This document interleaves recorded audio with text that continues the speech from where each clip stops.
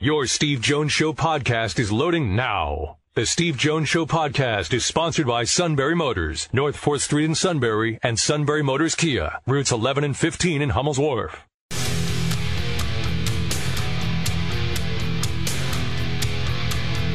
This is the Steve Jones Show on News Radio 1070 WKOK. Now, from the Sunbury Motors Studio, here's Steve Jones. 4th Street in Sunbury, Sunbury Motors Kia, routes 11 and 15 in Hummel's Wharf, and online at sunburymotors.com. Ford, Kia, Hyundai, the best in new inventory, all with great warranties. Great pre-owned inventory with the Sunbury Motors guarantee. Terrific service department that backs it up, whether it's routine or difficult. They handle it all, and they're always looking for new technicians as well. At Sunbury Motors, 4th Street in Sunbury, Sunbury Motors Kia, routes 11 and 15 in Hummel's Wharf, and online at sunburymotors.com. And we get the show rolling right out of the gate. Greg Pickel, who does a great job for On3.com, Blue White Illustrated, joins us. Greg, welcome back to the show. It's always a great pleasure. Steve, it's always great to be on with you. Happy traditional National Signing Day, which of course means nothing to Penn State this year and pretty much no one else across the country, but it is the traditional National Signing Day today. Of course, Penn State already signed a very talented class of 2024, but yeah, it's good to be back with you as always. Yeah, in fact, I was listening to an interview with Sonny Dykes today, and they asked the TCU coach, and they asked him, he said, what was today like? He says, well, we sort of just went through our winter workout and got ready for the upcoming season. He said, we didn't sign anybody. So he said, we already took care of that. Let's start with wrestling. Let's have a little fun with that, because the best program in America is going to wrestle at what used to be, decades ago, the best program in America, Iowa. When you look at, I thought Ohio State wrestled hard on Friday night against Penn State. It ended up being 28-9. What was your thought in watching Penn State win 8 out of 10 in that one?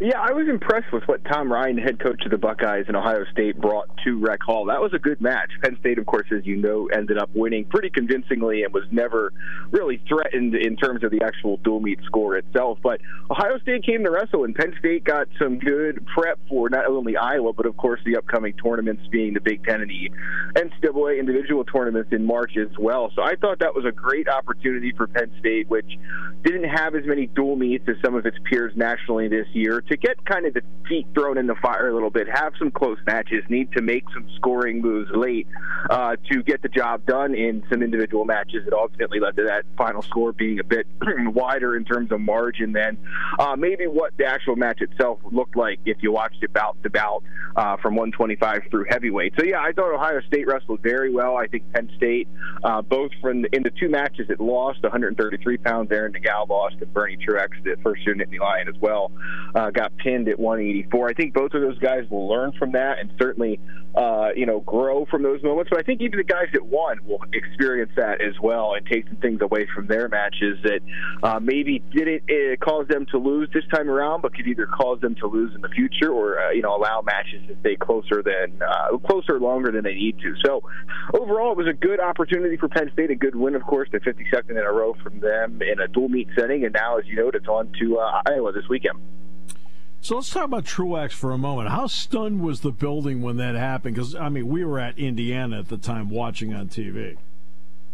Yeah, you could see his opponent, and I don't want to mispronounce his name, so I'm not even going to try, but, his opponent was definitely a guy, has been and will continue to be a guy that will look for throws, look for pinning combinations, and he was kind of setting it up a little bit and looking for an opportunity, and he found one and threw Truex to his back, and that was kind of that. It happens in the sport of wrestling, and it certainly is something Penn State wrestlers have done almost at will in a lot of cases during the Cale Sanderson era, but sometimes they find themselves on the other end of that coin, and Bernie Truex certainly did. So clearly that's something he wanted to do, come out and lose and get pinned during one of the few chances he's had so far to wrestle at Rec Hall. So, he'll learn from that too. But no, the building was stunned. There's no question. And I think that he was stunned. The coaching staff was sitting on the bench surprised, and so was certainly everybody there watching the match, no matter who they were rooting for or covering or so on and so forth. So, yeah, certainly a surprising outcome. But, again, sometimes these guys end up in positions that they did not intend to, and when they do, there's not much they can do about it, and that's where he found himself last Friday night.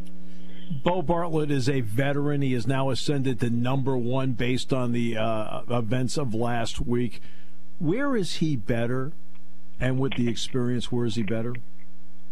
Yeah, so if you're not a longtime Penn State wrestling fan, Bo Bartlett, of course, started his career at 149 because there was this monster in his way named Nick Lee, who, of course, is now thriving at the international level and looking for a spot on the U.S. Olympic team for Paris. But when he moved down to 141 last year, certainly it got him to the weight class that he was meant to be in. I think he learned a lot last year and maybe learned some lessons that even in winning and even in losing, he wasn't able to learn at 149 simply because it wasn't the preferred weight class for him. So we saw him get better and better throughout last season, and it's continued this year. As you mentioned, Real Woods, the now number 2 wrestler from Iowa, he beat Bo Bartlett 4-1 last year when Iowa and Penn State met in a dual meet in 2023.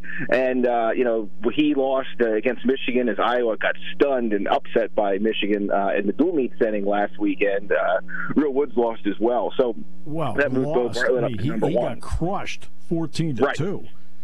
Yes, yeah. It was, again, kind of almost similar to Bernie Truex, not necessarily exactly the same, of course, because one resulted in a pin and one did not. But if you go and watch that match, Real Woods just didn't have much of anything for his opponent in that match and just kind of found himself endlessly on the wrong part of the mat and so on and so forth. So, yeah, you would think make Bo Bartlett a favorite going into this match in Carver Hawkeye Arena. But I would just note that, wrestling's a little bit different, of course, than a lot of other sports where you lose one match and it's not necessarily the start of a losing streak. And a lot of these guys, especially in this 1-2 setting like we have with Bartlett and Woods, are not used to losing, and they don't take it very well. So I expect that to be a very close match. Bo Bartlett tends to find himself in some closer matches against the top competitions, which is per the usual at the NCAA level. So I expect that match to be close, and I think even despite the results of last week, that bout could certainly still go either way. It's one of a couple that, while Penn State will be favored in, no one's going to be shocked if they end up on the wrong side of the scoreboard. Well, it's all about matchups and styles. I mean, that's a big part of it, the style of the guy versus the style you have. Penn State was able to solve its 149 doing it the old-fashioned way, a Matt Town 2. What has that meant to the lineup that it worked out that way? Yeah, so I think Tyler Kasak's obviously a freshman who has shown a ton of potential. When Penn State started the year, it never expected to have to fill its 149-pound slot via competition in season, but with Shane Van Ness, the returning All-American, suffered an injury back in the 2023 portion of the season. I think it was in December, late November or December, that caused him to get surgery and miss the remainder of the year. Suddenly, Penn State had an open lineup spot that it wasn't expecting to fill. And, I think it speaks to the depth of this program, Steve. A guy like junior David Evans can go in and compete with freshman Tyler Kasak, and it was a legitimate competition. And obviously, I think Kasak's the more decorated wrestler of the two, certainly at the prep level. But Evans is someone that can hold his own and can have success, as we saw in the January two dual meets that he wrestled, picking up wins. So, a very talented guy as well.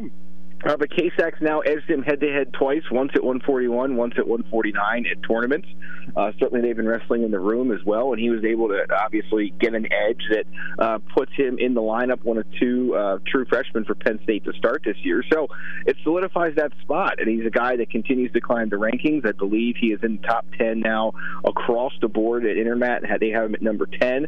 And so he is another Penn State wrestler that, despite his age, is going to fight for All-American honors and points scoring team-wise at Nationals.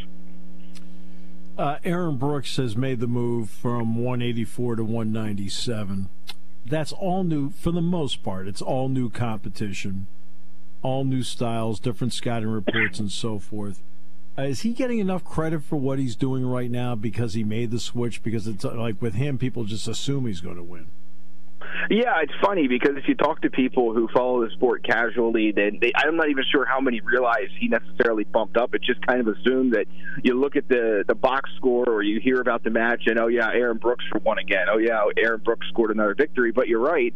He's wrestling up a weight class. He looks very good, very fit, and natural at that weight class. So there's no physical issues there, which, of course, if there were, Cale Sanderson wouldn't have bumped him there. But, no, I think you make a good point that after running through so much talented competition at the lighter weight.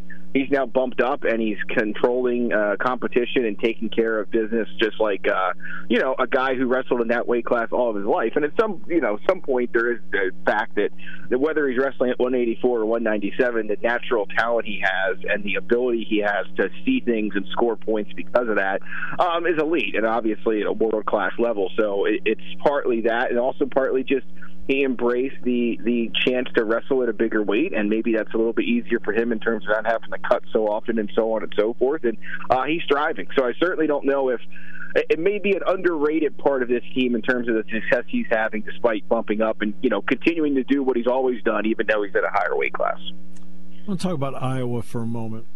I just went to Indiana to do basketball. And when you're standing there and you're looking up at the banners that they have in the end zone, the one thing you notice right away is, there have been a lot of championships. But Indiana basketball has 3 Big Ten championships in the last 32 years. Okay? Not great for what they do. The fan base is not happy.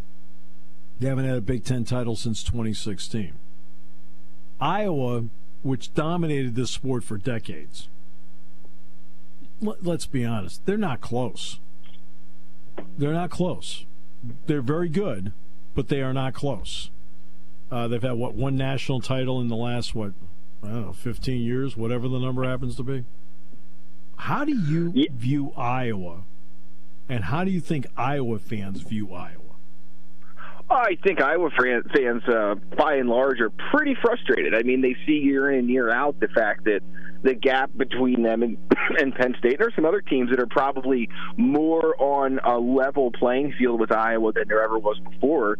It's a great season for college wrestling. I'll just go abstract here, big picture here, and then get back to your question. But, I mean, this is a fantastic season for college wrestling. Outside of, obviously, Penn State is number one and far away the best program in the country. But, I mean, it is a legitimate question that who is going to be number 2, who is going to be number 3, 4, and 5, not just during the regular season, but also once you get to the tournaments. There is a lot of good wrestling going on. But, to answer your point, I think that's what probably has Iowa fans frustrated, is that more so than them closing the gap on Penn State, the gap behind Iowa has really closed significantly, with a few other programs really doing a nice job over the years developing. And a lot of them are familiar names, Oklahoma State, of course, being one of them. But I think that's, where the level of frustration is probably most felt for Iowa fans, is that, instead of making a leap forward, they're kind of just staying the same and having other schools catch up to them. So, yeah, I agree with you. They're not really close. Obviously, the investigation with the student-athlete gambling stuff at Iowa and Iowa State derailed their lineup this year.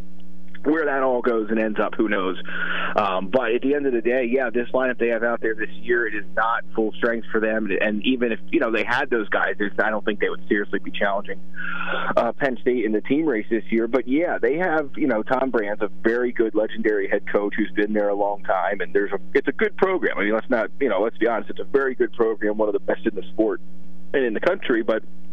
Yeah, they have not closed the gap of late. Penn State continues to widen it. And part of that is just the recruiting prowess of Penn State. You look at the lineup this year. I mean, you have 2 freshmen now starting in it again without Shane Van Ness getting hurt. You wouldn't have Tyler Kasek at 149, but you have Braden Davis, a 4-time Michigan State champ, at 125. You have transfers in the lineup. You have guys you developed in the lineup. It's balanced. And that's, as we all know, what you have to do in most college sports these days, is you have to be able to balance developing your returners, finding impact players or wrestlers in the transfer portal, and getting guys from the high school ranks that can contribute early. And Cale Sanderson and co. have done all of that, and it's why they continue to widen the gap across the sport at the college level. All right, so again, big picture. No offense to collegiate wrestling, but there's nowhere to go. I mean, you right. can get to the world stage. There's nowhere to go. There's no NBA, no NFL. What has the COVID year meant to the depth of the sport? And is there concern 2 years from now about the depth of the sport because you won't have the older COVID year?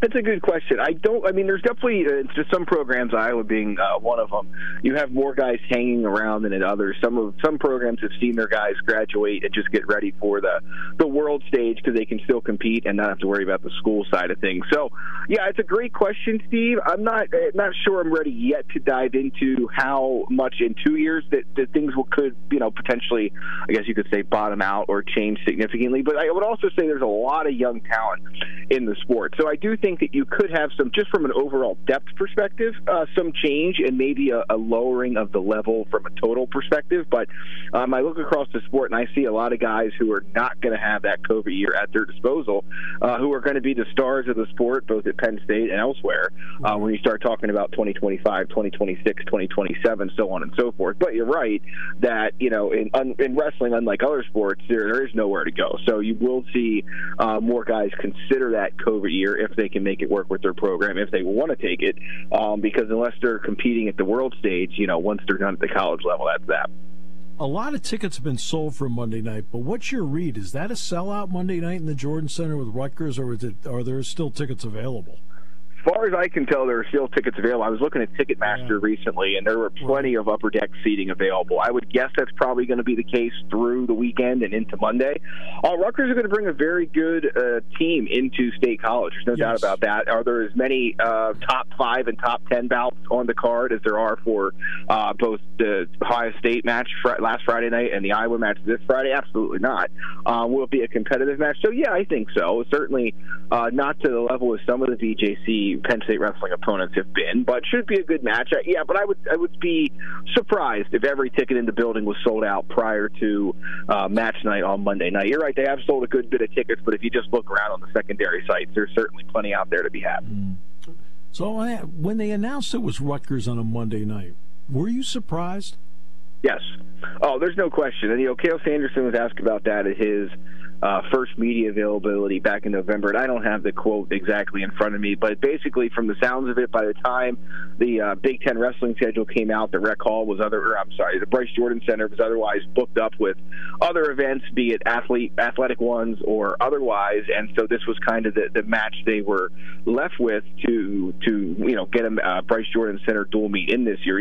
But I think it's interesting to have a different opponent in there. I also just think, as is well documented, Steve, that Monday night, weeknight, anything at the Bryce Jordan Center in State College can be tough to get people out to, especially ones that don't live in State College, Center County, and so on and so forth. So I think that's probably why you're seeing, obviously, tickets available for this match compared to what it would usually be for the Bryce Jordan Center match. But, yeah, certainly surprised me when that popped up, but it also sounded like it may have just been a scheduling quirk that was not avoidable.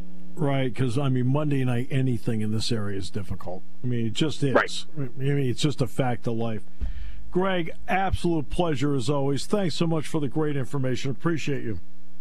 Thank you, Steve. Talk to you soon.